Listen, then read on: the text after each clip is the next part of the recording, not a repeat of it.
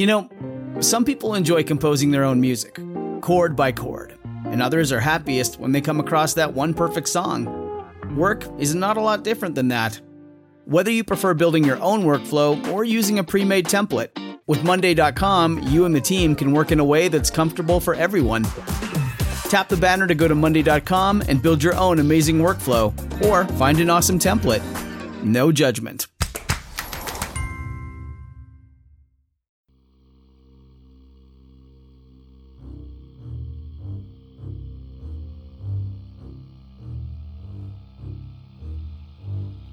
Welcome to the History of Witchcraft. Episode 26. Demon Women and Foul Devices.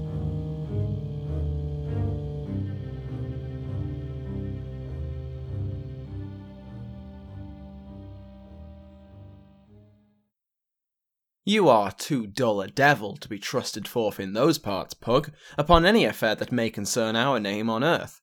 It is not everyone's work. The state of hell must care whom it employs, in point of reputation here about London. You would make, I think, an agent to be sent for Lancashire proper enough. Satan, managing his minions' expectations in Ben Jonson's comedy, The Devil is an Ass. Welcome back to the History of Witchcraft podcast. Last week, we covered the later reign of James VI of Scotland and the entire reign of James I of England. I speak, of course, about the same person, James Stuart, who would probably prefer to be called James I of Great Britain. Unfortunately for His Majesty, Parliament won that particular fight, while they narrowly avoided getting quite thoroughly exploded in one of the plots against the King's life. James would do his utmost to avoid both Parliament and foreign wars throughout his time in England, and while he didn't dodge them entirely, his reign was largely peaceful and largely without Parliament. I also realised, after publishing last week's episode, that I'd missed some of the most notable events of Jacobean England: colonisation. Specifically, the plantations in Ireland and the settlements in the New World. Because of course I did. For now, though, you'll just have to settle, pun not intended, to know that they happened. I will return to English colonisation in a future episode, either when we look at witchcraft in the New World, or in a completely different context. You'll just have to wait and see. As we touched on last week, James oversaw the enactment of the harshest anti-witchcraft law that England would ever see, and one that would remain in force for over a century, finally being overturned by the 1735 Act, which criminalised the act of accusing someone of witchcraft. Quite a reversal of the situation, I have to say. Anyway, the Jacobean Act has been traditionally seen as the superstitious James enforcing the standards he was used to in Scotland, and there's certainly an element of this in effect. Yet, James was not the zealot he had been just 10 years earlier. He had mellowed somewhat, and gained a certain level of scepticism. There were still hardliners in his government, of course, most notably Sir Edward Coke and Sir Edmund Anderson, but the Anglican Church was in the midst of its own controversy over witchcraft, particularly over the methods used by both Catholic recalcitrants and Puritan preachers to root out the devil. The king's growing scepticism, his volte-face, as Ronald Holmes puts it, can be seen from a number of different ways. With parallels to the North Berwick trials, James takes a personal interest in a number of witchcraft trials over the next 2 decades.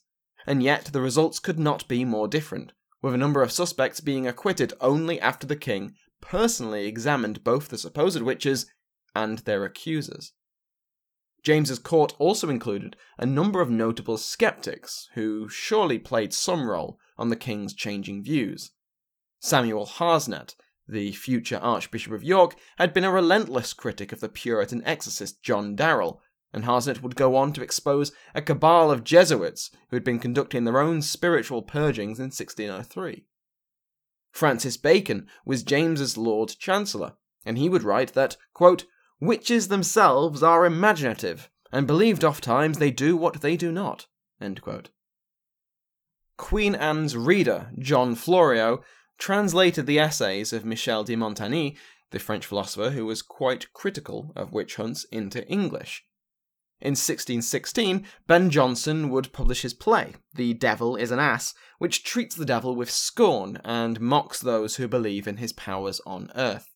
In his sights are witch hunters and magistrates that jump at the chance to hang their suspects. One character, a businessman heavily in debt, tricks his creditors by pretending to be possessed, while the devil himself appears in the play, gets outwitted by the humans, and is arrested and sent to Newgate prison. James was Jonson's patron, and it is highly likely that by this point James would be laughing at the naive and gullible magistrates just as much as the next guy. Now, this is making a number of assumptions. Holmes argues that Florio must have been in agreement with Montagny in order to translate his work, and that he was in enough favour with James to speak his mind. Now, I'm not convinced by this argument. Florio may have been commissioned to translate the essays, so his personal feelings would have had no role to play. Montagny also wrote many essays, and it's highly unlikely that Florio was in agreement with all of his ideas, so to single out his views on witchcraft seems a bit odd. Also impossible to know is whether Florio, if he had chosen to translate the essays because of his firm agreement with their contents, would have raised them with James.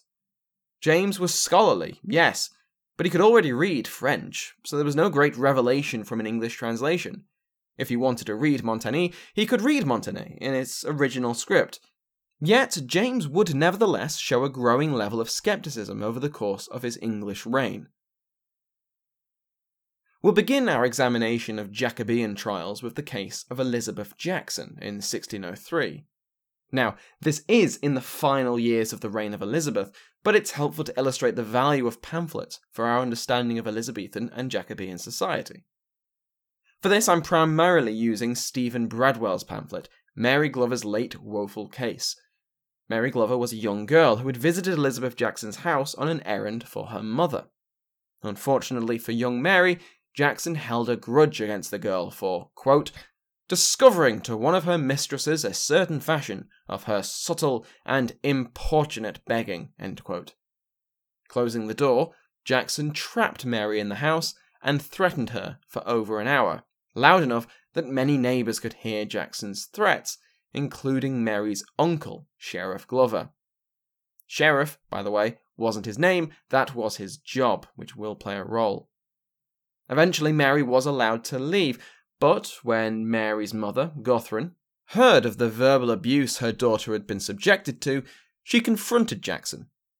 Jackson then denied having ever threatened the girl, and is so enraged by the accusation that she threatens Guthrun. Quote, you do not have crosses now, but I hope you shall have as many crosses as ever fell upon women and children. Can you guess what happened then? Well, Mary Glover, the little poppet, fell ill. Described as fits, Mary remained afflicted for over 3 months. They seem to have begun after the Jackson visit to the Glover household, purportedly to see Guthrun. When Mary told her that, sorry, Mum's not home, Jackson left. But when Mary went back to her food, her throat had become so swollen that she couldn't eat. Jackson, probably feeling guilty for shouting at the girl, if indeed she had, or at the very least taking pity on the sick child, sent her an orange. Now, I'm under the impression that oranges were quite the luxury in England at this time, and Mary certainly treats it as such. Instead of, say, eating it, she spends the day holding it and smelling it, making the most of this sweet treat. Unfortunately for Jackson, her benevolent gesture goes awry when Mary's, quote, hand, arm, and whole side was, quote, deprived of feeling and moving. Things only got worse when, on 2 occasions, Jackson happened upon Mary in public, whereupon Mary collapsed in a fit. Following this, numerous witnesses gathered around Mary, and Jackson was brought before her. When she is, Mary has another fit, and an eerie voice sounds from her nostrils. Hang her, hang her. Among the witnesses was an alderman, a knight, and a noblewoman.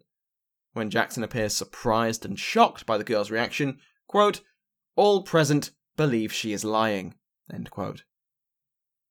Now, a few of these events have logical causes.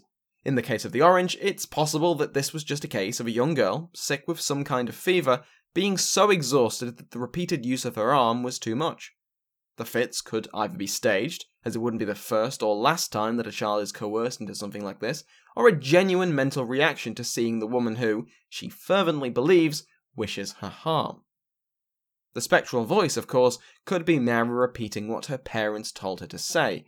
The crowd was not on her side and expected the worst of Jackson.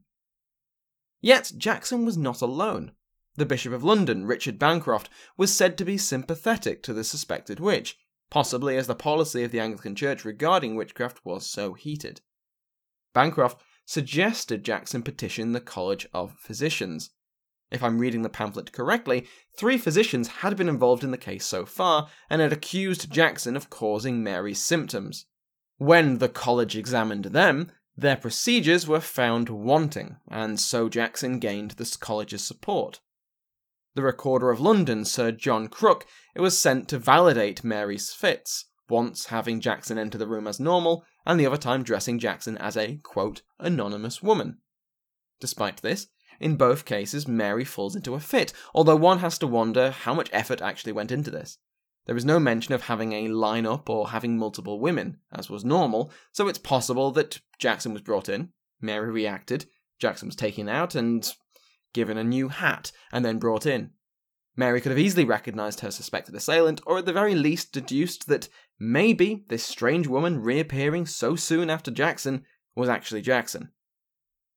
In either case, Crooke was suspicious and had Jackson repeat the Lord's Prayer, but Jackson was unable to even speak the line, "Deliver us from evil." Well, that's not good. Jackson was then thrown into Newgate to await trial, with Crooke convinced she is guilty. At the trial, Mary again suffers a fit from Jackson's presence.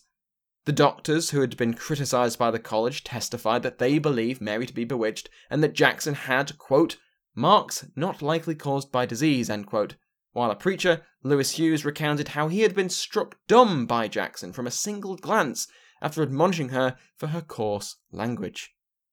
Jackson's neighbours testified against her too, having heard her argument with Gothren and having similarly suffered when they chose the side of the Glovers in this spat. Bancroft defends Jackson, claiming that Mary Glover is pretending to be bewitched, as do 2 physicians from the college who dispute the previous testimony from the doctors. Despite this, Lord Chief Justice Anderson, who was judging this court case, was against Jackson. This is the trial where he famously decried that, quote, "The land is full of witches, they abound in all places. I have hanged 5 or 6 and 20 of them. There is no man here can speak more of them than myself. Few of them would confess it, some of them did, against whom the proofs were nothing so manifest as against those that denied it." End quote. Anderson strongly hints to the jury that they should find Jackson guilty, and they do. Under the Elizabethan Act, because no one had been killed and it was her first conviction, Jackson was spared the noose. Instead, she was sentenced to a year's imprisonment, with quarterly sessions in the pillory to be abused by the crowds. However, Jackson, through her powerful supporters in the College of Physicians and the Bishop of London, quote, probably received a royal pardon. She certainly escaped punishment. End quote. In the trial of Elizabeth Jackson, we can see the clash between witch hunters like Anderson and moderates such as the Bishop of London. Men who saw different threats to the social order. Anderson saw witchcraft as a clear and present danger that could be fought, but Bancroft and his fellows in the Anglican Church saw the social strife inherent in the actions of witchfinders, both of the Puritan and Catholic kind, as well as from their allies in the judiciary, as the main threat. So, in the aftermath of the arrival of the witch-hunting demonologist scholar King James and the passing of the 1604 Witchcraft Act, you might expect that the likes of Bancroft would find themselves out in the cold. How could they continue to oppose witch trials when the man at the top, God's viceroy on earth, was a bloodthirsty witch hunter? Well, it became quite clear that James's thirst had been sufficiently quenched by the time the case of Anne Gunter came about. In 1605, in the small town of South Morton, which was then in Berkshire, there was a young girl of 14, or alternatively 20, sources differ, called Anne Gunter. Now, young Anne had begun to vomit with worrying regularity, and with worrying contents, most notably pins and needles and other small items that had no right to be vomited up by anyone, let alone a child. Anne had been bewitched, and she pointed the finger at 3 local women. One, Agnes Pepwell, fled the village, while 2 others, her illegitimate daughter and the thoroughly unpopular Elizabeth Gregory, were arrested. Now, the women were prosecuted, but they were acquitted. Not content with this, Anne, supported by her father Brian, would not let it go. Eventually, Anne was placed in the custody of the Bishop of Salisbury, Henry Cotton, who was sceptical of her claims.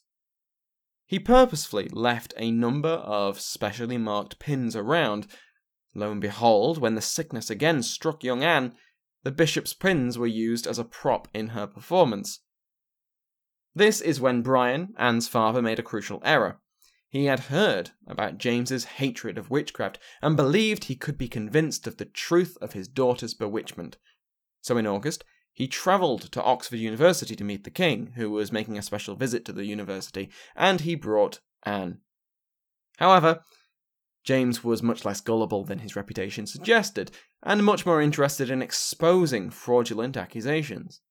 Young Anne was put first into the care of Richard Bancroft, now Archbishop of Canterbury, who then passed her to the custody of Samuel Harsnet, the skeptic we discussed earlier as having publicly condemned both Puritan and Catholic exorcists.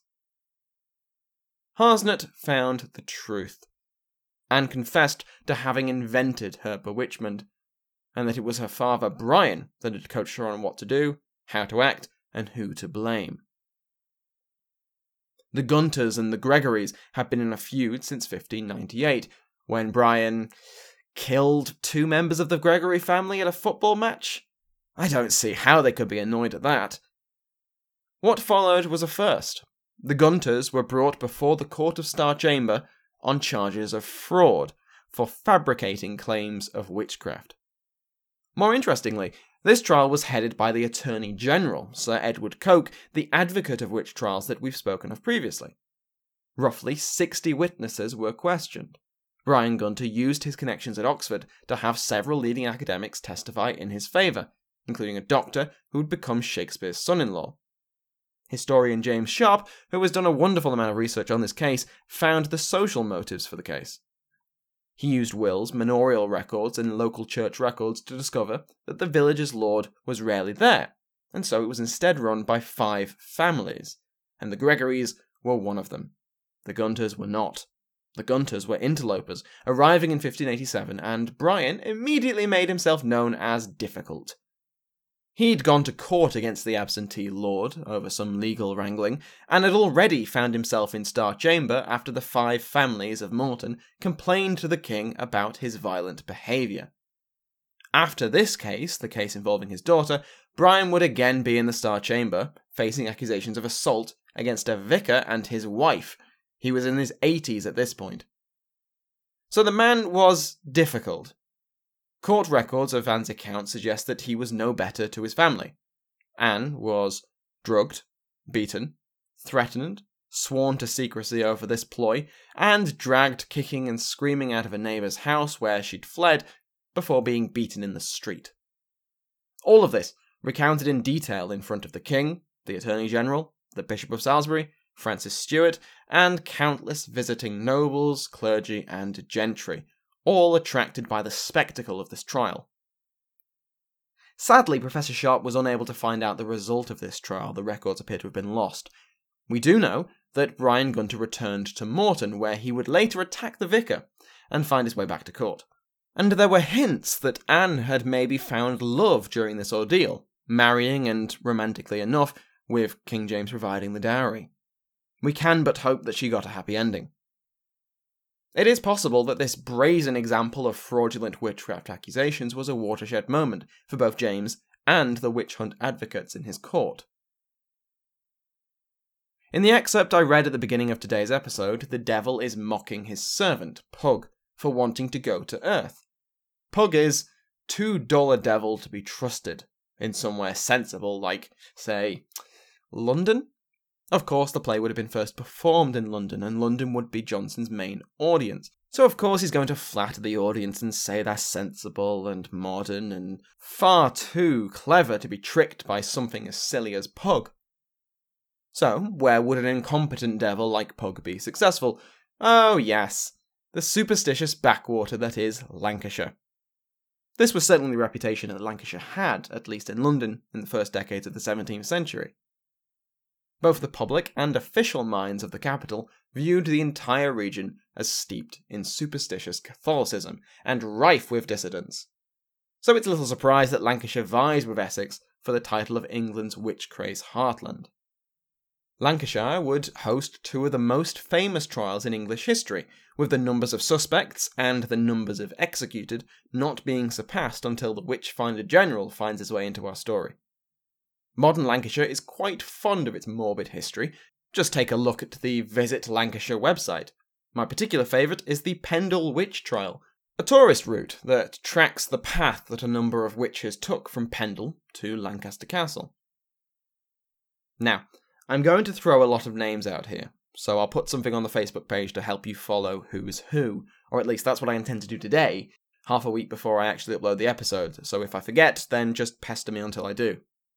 Okay, so, on the 21st of March 1612, a man known as John Law had a dispute with Alison Device, apparently due to refusing to sell her some pins, and he promptly fell into an illness that seemed magically induced.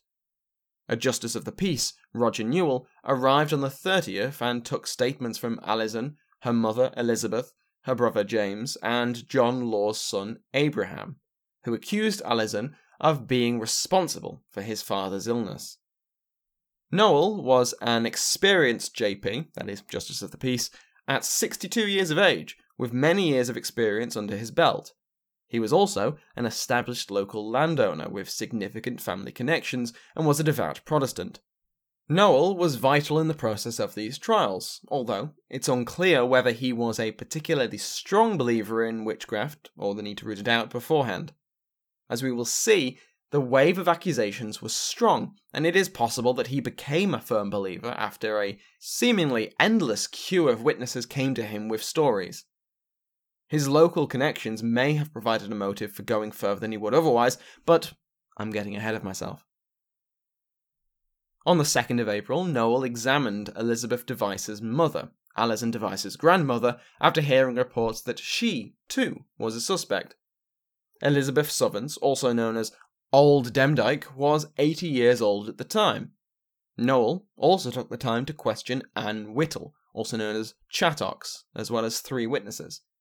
Do you see what I mean about names now? Going forward, I'll try to stick to Old Demdike for Elizabeth Sovens, the grandmother of Alison and the mother of Elizabeth, and Chattox for Anne Whittle. Apparently, the nickname Demdike derived from Demon Woman, so that might suggest a certain amount of hostility towards her from the community? Not sure. Alison, under interrogation, told Nowell that Old Demdike had told her to, quote, let a devil or familiar appear to her, and that she would this examinate, would let him suck at some part of her, and she might have, and do what she would. On the 4th of April, Nowell had Alison, Old Demdike, Chattox, and Chattox's daughter, Anne Redfern, arrested, and sent to Lancaster Castle to await trial. At the same time this was happening, give or take a couple of days, in the neighbouring county of York, a woman called Janet Preston was tried and acquitted for the murder of a child through sorcery. This may seem like an odd thing to bring up, but it will be relevant later, I promise. Less than a week after their arrest, on the 10th of April, so Good Friday, there was a witch sabbat at Malkin Tower, the home of Old Demdike. Among those present was Alison's brother, James, and here they planned to break their family and friends out of Lancaster Castle through magic and gunpowder. On the 27th, Nowell found out about this sabbat, although there are 2 potential stories. The first is that Nowell heard it through the grapevine, that word got out from the 10 or so people there. The other, advocated in Robert Poole's book, The Lancashire Witches, Histories and Stories, is that the Devices willingly, or at least as willingly as possible under the circumstances, told Nowell about the sabbat themselves. However he found out, he did, and whether or not there was any truth to it, this event implicated a number of locals as witches, and convinced Noel and his colleagues that they'd stumbled upon a serious coven of witches. The Devices remained in custody for another month, whereupon Chattox and James admitted to a collection of officials, namely the coroner of the castle, the mayor of Lancaster, and another JP, that they were indeed witches. On the 19th of May, Chattox confessed to making a pact with the devil, who had appeared to her in the likeness of a man, who convinced her to trade her soul for earthly powers.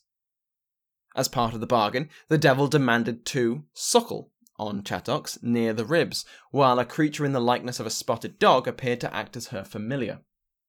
I'm going to quote directly from Poole here because he words it perfectly. The evidence of the children, Janet and James Device, was vital in initiating the wider allegations of witchcraft, and a reading of the examinations published by Thomas Potts in his account of the trials shows that by this stage, suspects were clearly beginning to panic and accuse each other. The investigations had reached critical mass, and neighbours came forward in large numbers to tell the authorities of acts of witchcraft, which had occurred sometimes many years before, their statements sometimes revealing how witchcraft suspicions were enmeshed in local feuds and rivalries. The Thomas Potts, who Dr. Poole refers to, is the author of an account of the trial, who provides much of the information we know about these events. However, as we will see next time, Potts was no neutral observer. His work was intended to push one particular narrative of events. The accused remained imprisoned in Lancaster Castle until August, when the Assize were held. In the meantime, Janet Preston was, again, accused of murder through witchcraft, but this time found guilty and executed on the 27th of July. Jonathan Lumby, in his book, The Lancashire Witch Craze, suggests that, instead of witchcraft or murder, her true crime was to have been the mistress of the late Thomas Lister, whose son, Thomas Lister Jr., did not take kindly to his father having another woman, and held a strong dislike of her. It was only 3 months prior that Preston had been found not guilty of murder, although she did make the mistake of visiting the Lancashire witches during her time at liberty. Then, Thomas Lister Jr. accused her of murdering his father 5 years previously, and the prosecuting magistrate was his father-in-law. When the Assize came around, they were headed by the judges of Sir Edward Bromley and Sir James Altham. Bromley's conduct is, in the words of Dr. Poole, quote, problematic. In the aftermath of these trials, Bromley would go so far as to commission Potts to publish a thoroughly legitimising account of his actions. The events in York with the execution of Preston, as well as the reports that they'd been regularly receiving from Noel, had prepared them for the next stop on their circuit, Lancaster. The trials of the witches in Lancaster occurred over the 18th and 19th of August. Remember last week when I mentioned Alan McFarlane's point that imprisonment was often practically the same as a death sentence for the old and infirm? Well, so it held true for old Dem Dyke. She had entered Lancaster Castle dungeons 80 years old, and she was dead before her trial. Chattox, Elizabeth and James Device, and Anne Redfern were tried on the first day, with all but Redfern being found guilty. On the second day, the remaining suspects were all tried under the 1604 Witchcraft Act.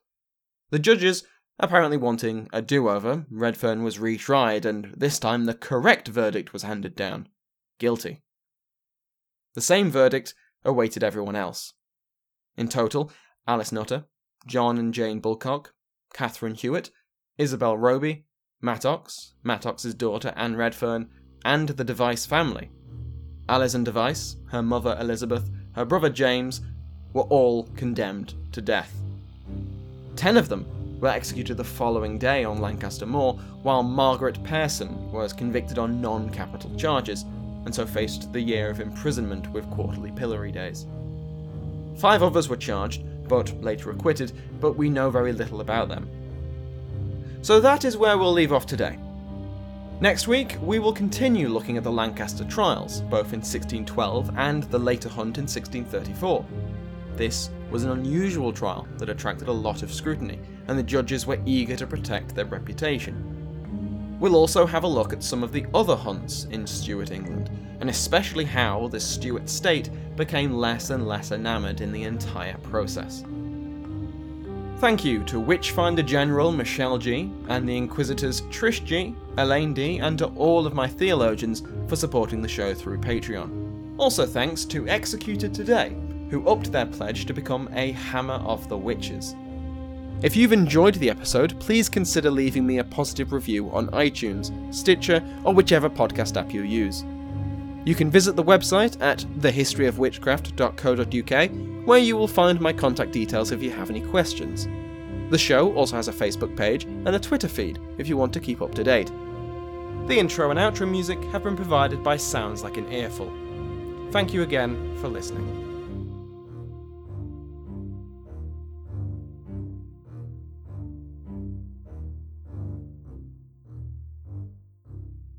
Buenos dias, world, from the San Diego Zoo Wildlife Alliance. I'm Marco Wendt. And I'm Rick Schwartz. And we're your hosts for Season 3 of Amazing Wildlife, a show from iHeartRadio Ruby Studio and the global conservation organization behind the San Diego Zoo and the San Diego Zoo Safari Park. Listen as we dive into the efforts here in San Diego and spotlight the heroes working worldwide to care for the species you know and love. Listen to Amazing Wildlife on the iHeartRadio app, Apple Podcasts, or wherever you get your podcasts.